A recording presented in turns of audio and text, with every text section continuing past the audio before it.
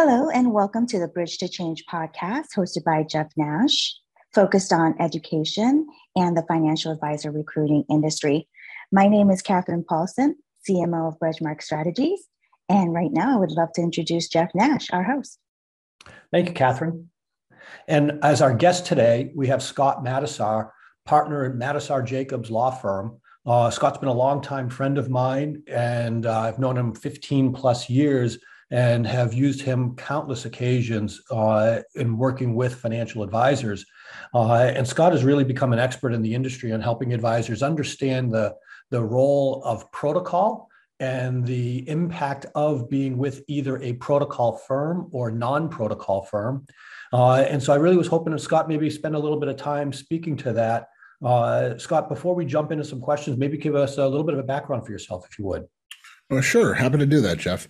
As you said, I'm a partner at law firm Matasar Jacobs that I started a few years ago after leaving a very large corporate law firm here in Cleveland. And my practice is 100% focused exclusively on representing clients in the retail financial services industry, individual advisors, RIAs, broker-dealers, and other industry participants in litigation, regulatory counseling, and business matters, including practice successions. And a large part of my practice, or at least one part of my practice, is representing advisors and counseling them when they are transitioning between firms. And I handle about 300 advisor transition projects a year. That doesn't mean 300 advisors, it means 300 separate engagements. So I probably wind up moving perhaps 400, 450 advisors every year. Wow, that's certainly going to give you a lot of experience and a lot of kind of day-to-day knowledge of what advisors are facing from coming from a myriad of different firms. Maybe starting off talking about advisors leaving protocol firms, going to a protocol firm. Are there a couple of best practices that you see? Clearly the one best practice would be to seek legal counsel. I'm sure of that. And I'll let you kind of focus on that as well. But what are you seeing from advisors in the protocol to protocol space? Sure. Well, I think it's helpful to, in talking about this, to give a little bit of context first. Yeah, as I said, I do about 300 separate engagements a year. And to just give your listeners some sense, I have a litigation rate of about 1.5% per year. So wow. if I'm doing 300 moves a year, I might get 4, maybe 5 projects where an advisor gets sued by their firm when they leave. That doesn't mean that the firm's going to win, by the way. It just means that they get sued in an effort to slow them down.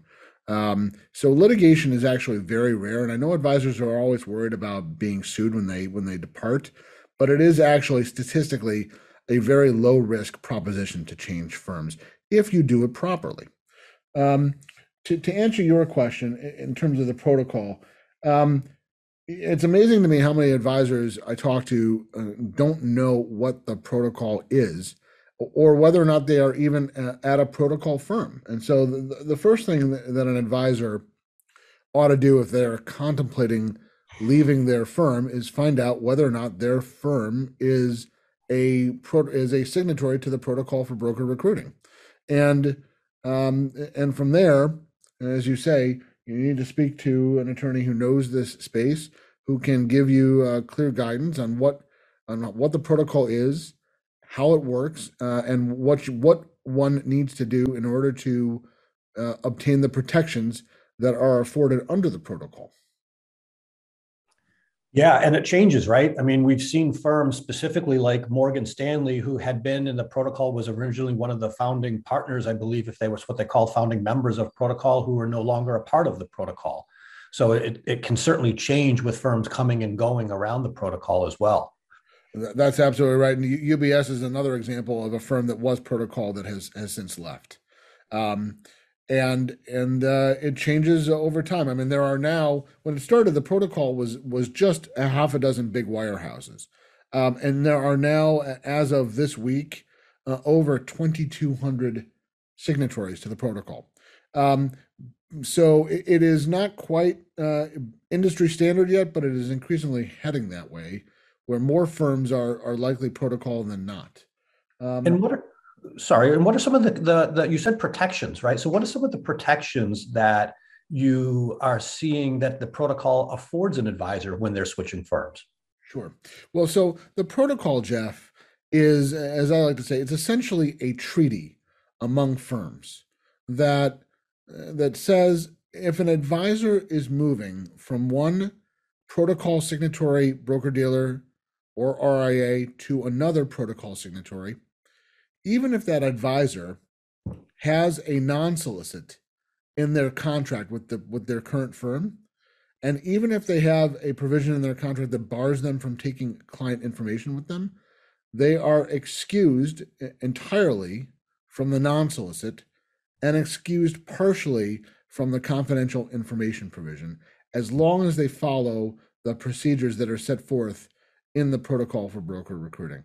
It's essentially, just like national laws overrule state laws, right? The protocol takes precedence over what is in any individual advisor's contract, and the protocol essentially is meant to facilitate the free transfer of financial advisors among firms without litigation. The rationale being that on any given Friday, one of the big wirehouses might lose 50 advisors who quit, and they might get 50 advisors who join them from somewhere else. And then it all comes out in the wash. And so there's no point in firms suing each other under those circumstances. And yet, my understanding, because we consult with advisors, early into their process before they actually will speak to you, and helping them understand. And one of the things that we'll talk to them about in a more granular detail, but where they absolutely need to speak with you or their attorney of choice, is where the protocol may not work. Right? My understanding, if they have a independent agreement with another advisor, it can change some of the dynamics of protocol. Well, so there are exceptions to protocol. It's not quite as simple as, okay, I'm at a protocol firm, and so therefore, as long as I follow the procedure, I'm covered.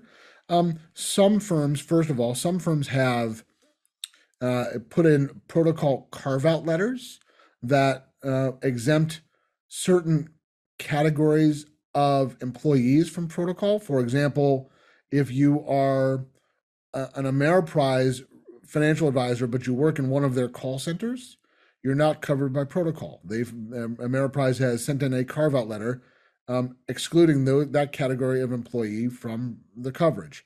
Similarly, there are some firms that have carved out certain books of business that an advisor might have from protocol. So, for again, another example, with Edward Jones, if an advisor has acquired a practice through a goodnight agreement, Edward Jones has put in a carve-out letter that says those clients that you acquired through a goodnight are not covered by protocol, and the advisor is not free to solicit that portion of their book of business. So there is some additional analysis that needs to be made as to whether or not the protocol covers the advisor's entire book of business or just a piece of it.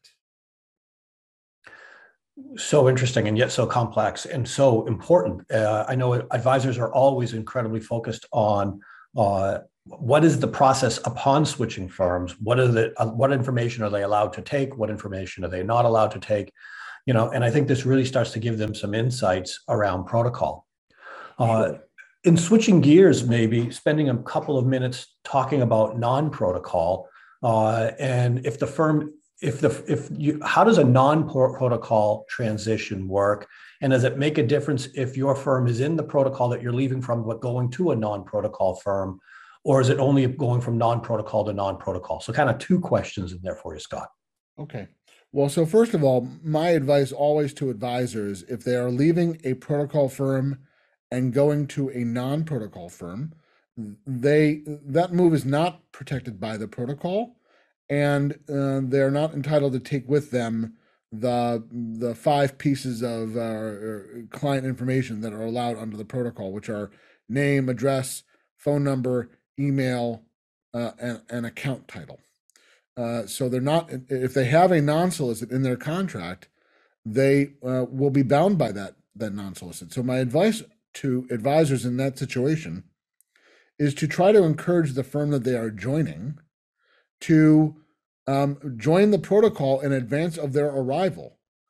Even if they only stay even if the new firm only stays in the protocol for a couple of months, at least as long as they are a member of protocol on the effective date of the advisor's resignation, then they're protected. Now that won't work if you're at a much larger firm, but if you're going from, let's say, a wirehouse to a small RIA, it is feasible that maybe the RIA will join protocol for a brief period to give you that window to exit cleanly. As to your next question about how does a non-protocol firm move work, and the answer is much more carefully. In those situations, I really have to scrutinize the advisor's contract and look at the fine print of their non-solicit and the confidential information provisions in their contract. I can almost always find a loophole that can be exploited by the advisor in transitioning. One of the misconceptions advisors have is that their non-solicits and the confidential information provisions are impossible to defeat, and that's just simply not true. A skilled lawyer can always find at least some wiggle room in that straitjacket to give the advisor at least some freedom of movement to do some things in order to get the word out to their clients and hopefully bring their book with them. It just takes a lot more creativity and advanced planning. Well, and I might be dating myself and maybe even adding you to my category, but I remember the days before protocol, and those agreements were in place, and advisors still switched firms back then as well. And there are still plenty of advisors leaving non-protocol firms very, very successfully and going to non-protocol firms. So it clearly isn't in hindering their ability to move. It just changes the things that they're able to do during that move. And again, I think that's where the council can really help. That's absolutely right, Jeff. I'd say more than half of my transitions every year are non-protocol, and those clients all move cleanly. None of them get sued. It just takes, as I say, a little more planning and a little more care in mapping out the transition strategy in the 30, 60, 90 days before the planned resignation date. But people move, and they move successfully non-protocol all the time. Scott, thanks for all your thoughts. And for the audience out there, please stay tuned and listen for one of our other podcasts where Scott and I discuss non-solicit agreements regarding advisor transitions and things to watch out for.